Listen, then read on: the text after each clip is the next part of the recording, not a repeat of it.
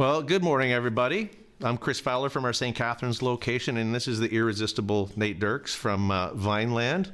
And we have the privilege of chatting with you this morning, kind of podcast style, so it's not kind of a normal preach, but we get to introduce a new series and give the first talk. And the series this month is called #ICYMI.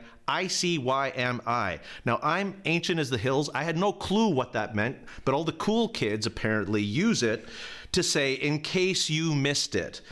And the in case you missed it for this month is actually about going back and reflecting on the ways that God has actually shaped us in some pretty significant defining moments over the last years that we've been a church.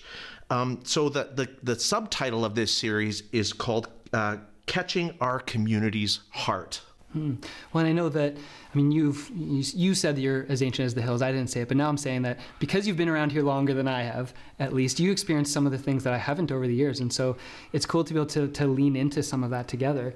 And I think that what's neat for us as a community right now is that we just finished this book on Philippians, and just going through the book of Philippians and a series on Philippians. And it's been really neat to just sort of see just some of the terminology that we use there. And early in Philippians, it says, he who began a good work in you will carry it on to completion until the day of Christ Jesus. And what's neat here is we get to talk about things that were influential years before I was a part of our church community, but I know that I've experienced and that I've just been able to sort of receive, and just to sort of know that Southridge's story as one small part of the body of Christ is just ongoing, that we just have just different parts of our journeys, the good and the bad, but that just keeps on moving in this invitation for the opportunity for the story to keep going in this good work that's been started, to increasingly be moving in that direction towards Jesus, even in all the mistakes that we make over the years.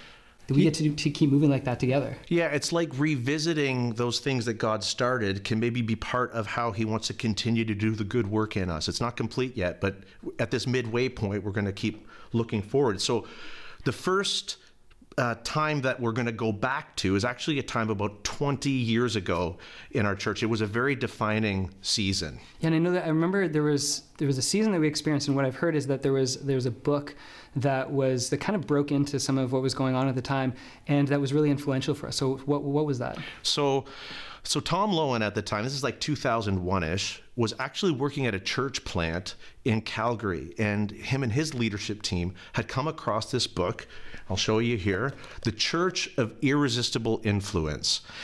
And they were just ravaged by it and really excited about it. And Tom had come home to Niagara just to visit, and in his enthusiasm shared with some of our leaders what was just so exciting about it. And so based on that, some of our leaders began to take in the book, and it was just very compelling. The more that we read it, it kind of captured our imagination as well. But this sobering question was, if your church just up and disappeared today, would anyone except the people in your church that gathered regularly for those weekly services even notice or care?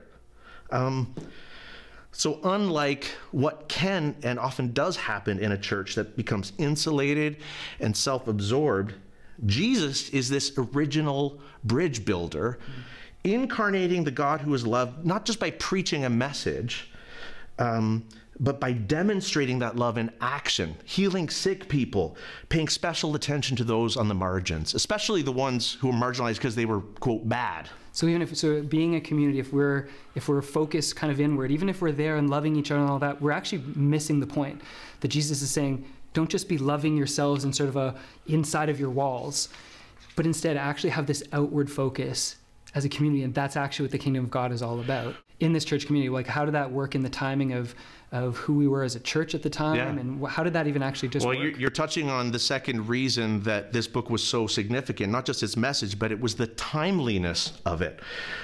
When we came across this book, more people had been coming to Fairview Louth, which was the name of our church at the time, over the past few years. And we had had a space out on 9th Street Louth, out in the countryside. But we ran into space problems when we kind of maxed out 2 services. And that gets you asking questions like, what now? So we started to think about, like, do we do, I don't know, church plant, or do we merge with this other church that we have a great relationship? Do we buy more land on 9th Street? And one of the ideas that had some early traction was one of our elders asking the question, what if a school like the St. Catherine's Collegiate came up for sale? Like, it's got an auditorium, it's got a gym, there's lots of other spaces, kind of in the heart of the city that we could do with it. And interestingly, it seems like, it's a little fuzzy, but it seems like a little in passing, someone had mentioned to one of our board members that 201 Glenridge, where we are now, Lady Spencer Churchill School, was for sale. But at first it didn't gain a lot of, it just didn't get deeply discussed. What ended up happening is we went really far down the road of trying to buy land around our space on 9th Street. But we ran into all these zoning, fire code problems, needing to buy acres so we could build on acres. It just got so convoluted and expensive. We decided we needed to take a look elsewhere. And that's when we came in earnest to this idea, what about 201 Glenridge? Our leadership team toured the school and got so excited. Within 4 days, we had put an offer in on this place. So let's move from the vineyards, let's move to downtown. You got it. And it feels like it was the things that were happening kind of simultaneously was that, we're being encouraged as a church to be looking, outside of ourselves. And then at the same time, there was this opportunity just to be like, well, I think that something does need to change here. So let's look outside of ourselves, even how we situate ourselves. So what happened then after moving like close to the downtown of St. Catharines? What would that look like? Yeah, well, so we moved into 201 Glenridge 2003. And the issue of homelessness kind of came to our attention, and being a 20-minute walk from the downtown. Through the grapevine, we had heard that one of the churches that had been participating in the Out of the Cold program, which was a kind of a nomadic, one day a week, some people in our homeless population would stay at different churches as an emergency shelter in the winter months from November 1 to March 31. And so because this one church wanted to kind of wrap up their relationship with the space, using their space for it, we were able to step in and began to periodically house our homeless friends in just a dipping our toe in the water kind of a way. So then what happens after that is we start to have some conversations with our city, with the region, and start to talk about what it might look like to have a temporary summer shelter. Because, as we all know, it doesn't just miraculously turn into nice weather on April the 1st. And in the midst of that experiment, as that went along, they actually engaged us in more conversation. And on November 1, 2005, we opened the Southridge Shelter and have been open basically every day since. I know that's just so much about people with people, right? There's just like feeding each other and sharing meals together and working to serve each other's needs and get to know each other and all of that, which I think just really has really pushed our community, a lot of us individually, out of our comfort zones over the years. And I think there's just something so beautiful in that, because I think as we've done that, you've talked about the fact that you can sort of see that's really drawn people. I know that drew me in years ago. Over a decade ago, the thing that drew me in from another part of Niagara, starting to come here, was to just started volunteering at the shelter and started working at the shelter because I was just drawn towards that, just seeing these beautiful opportunity for relationship that was so different. And I know that a lot of people have shared that story and been drawn towards that. They became a no-brainer, so that it really is, in my humble opinion, the opening of the shelter was the best thing that could have happened to our church. Mm-hmm. Probably the most significant thing that happened to our church up until that time, because it forced us out of our comfort zones to see God at work in new ways, to choose to attempt to break through these socioeconomic barriers. A lot of our folks were sort of middle class, upper middle class people. And when there are homeless friends actually living at your church building, you are forced to see that homelessness is not just an issue, is about people. And once you start rubbing shoulders with those people, your common humanity starts to emerge. Well, I love the idea that the irresistibility and the influence in that isn't just, it's not about power. It's actually about if we can be more human and relinquish power and actually find out people who are experiencing just being spit out on the other side of all of the power dynamics that we have in our community, that actually that's the thing that's going to draw us in. So how does that kind of put a different spin on the word influence for you when you think of how we use that these days? I got a love-hate relationship with the word influence. I mean, influence can be a bad thing. I mean, you can have a bad motive, you can have a bad means, you can have a bad impact. That's just bad. Or you can just have kind of a pointless one of just influencing each other to buy certain things. Or You're just kind of being manipulated by marketing, right? Or worse, somebody's actually trying to power up over you. But like exercising Jesus' style of influence is nothing like that. It's not about coercing anybody into anything for any reason. It's like you're not trying to be popular through viral social media accounts, headlines, big platforms, celebrity. All of that stuff starts to feel really gross, actually. And exercising Jesus' style of influence is simply about, well, first of all, it's about humbly coming to Christ as an individual, just as a person, and letting him love me back to life so that I am not motivated by anything but love. And then it's at that point that I begin to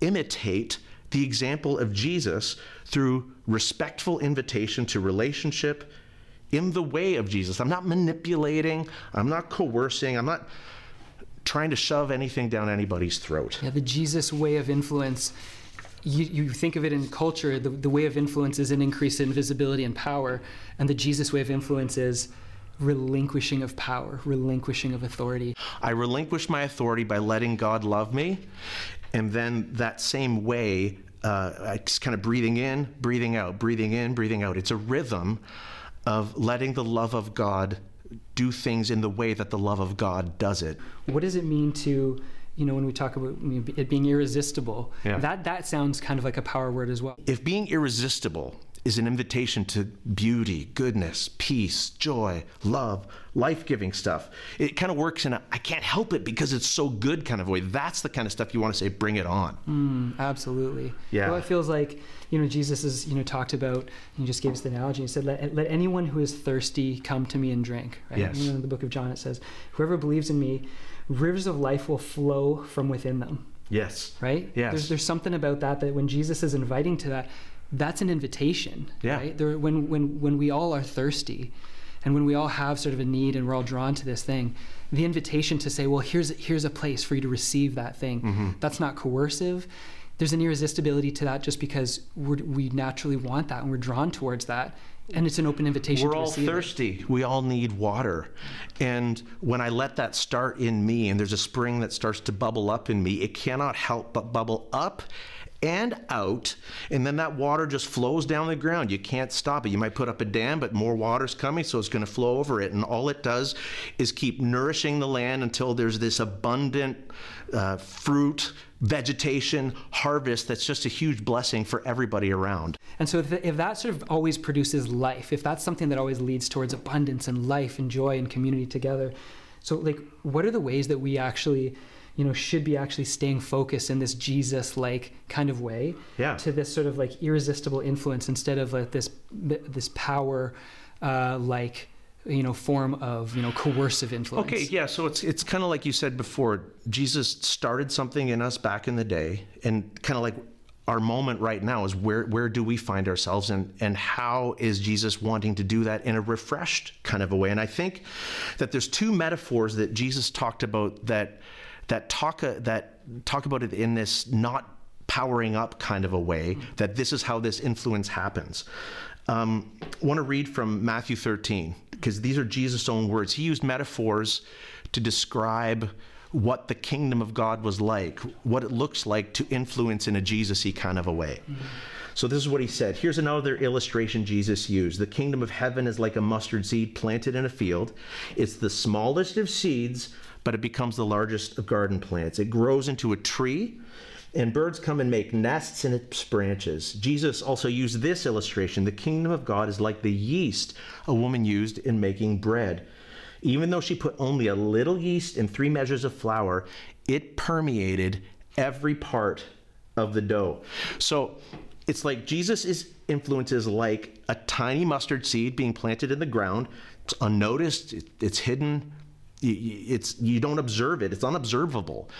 It's getting nurtured, and then slowly it pops up to a sap or little shoot, and then eventually becomes this largest of garden plants and has the effect of birds finding shelter, finding home in its branches.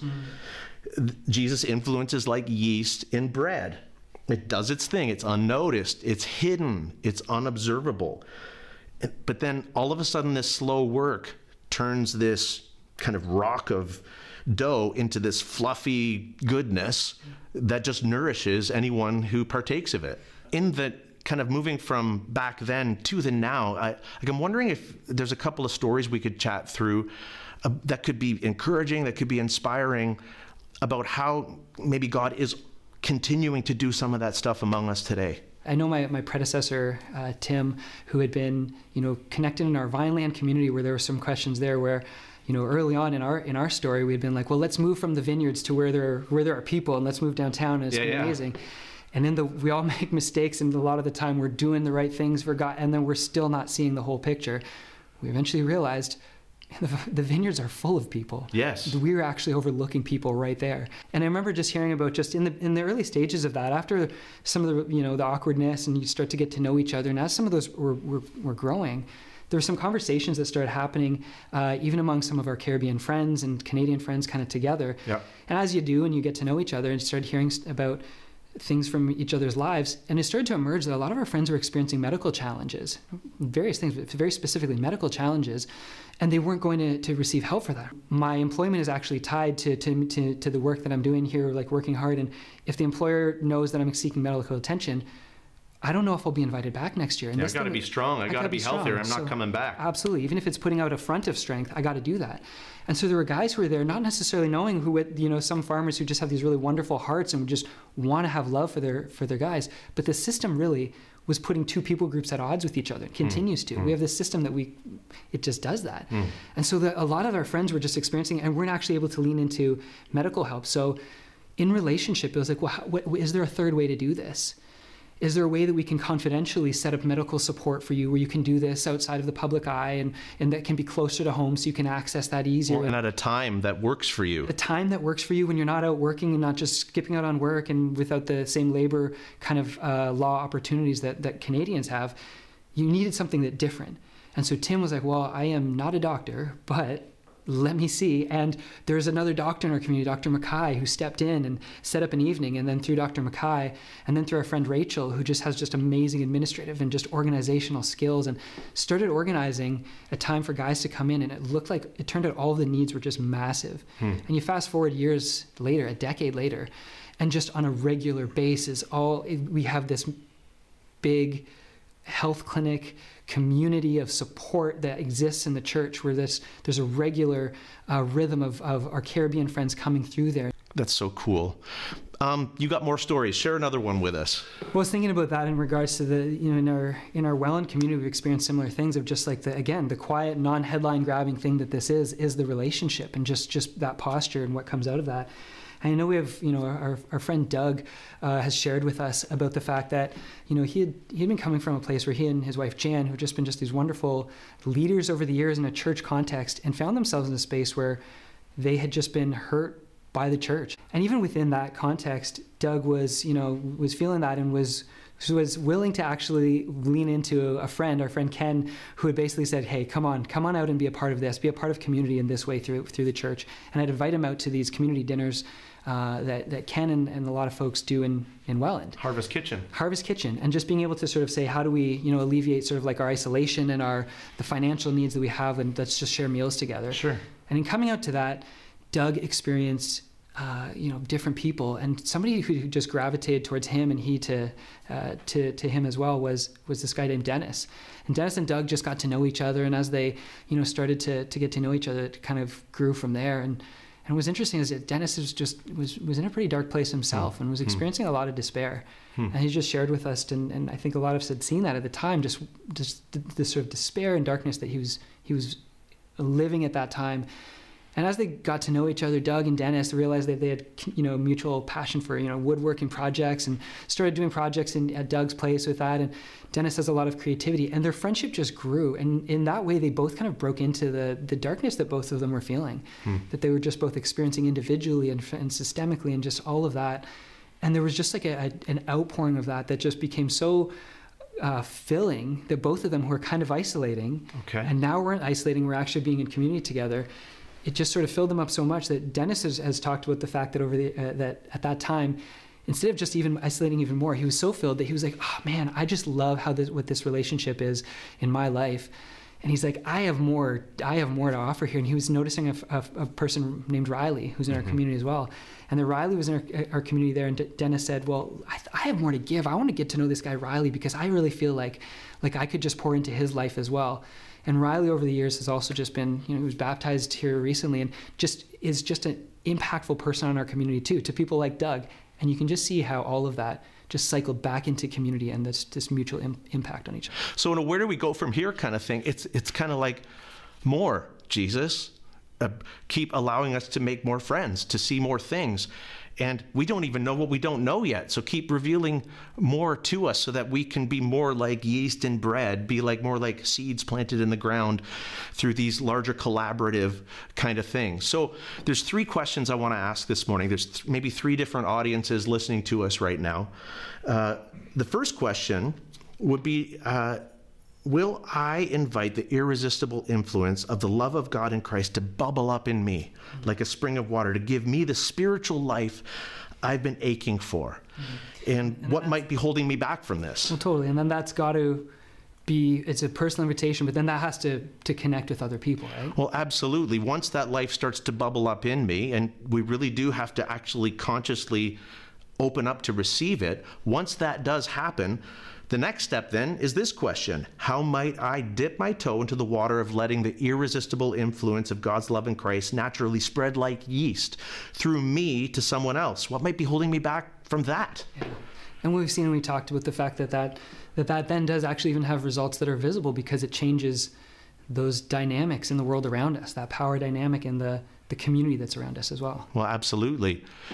And then what happens, though, when that love starts to multiply in that non-power kind of a way, people start to come together and collaborate and do things like big tree kind of stuff happens. So the very last question we'd like to ask is, what unique role might I play to collaborate with a team of others to let the irresistible love of God in Christ flow out of us collectively like a large mustard plant to meet the practical needs of an ever-increasing circle of people? And then asking once again, what might be holding me back from that? Well, I think that what I really like in all of this is, again, in the moment in the story of us as this small part of the body of Christ, of the church that is Southridge, that we got to experience some kind of eye-opening years ago, and there was a start of that just continues now, that we get to be a part of that, hopefully in increasing ways, of just what God is calling us to in this relinquishing and just inviting the irresistible influence of Jesus in our lives, Absolutely. Really relationally. Well, let me pray for us. And this has been a great conversation, Nate. Thank you so much. Thanks, Chris.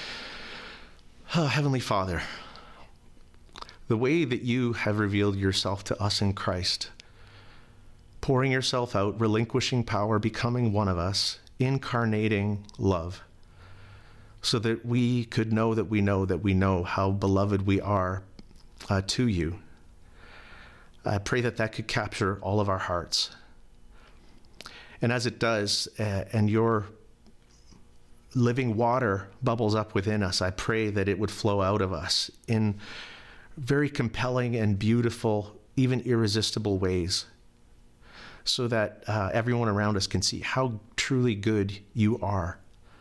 That you want to meet us where we're at and bring us to an ever-increasing place of wholeness. What a privilege to participate with you in that process. In Jesus' name, amen.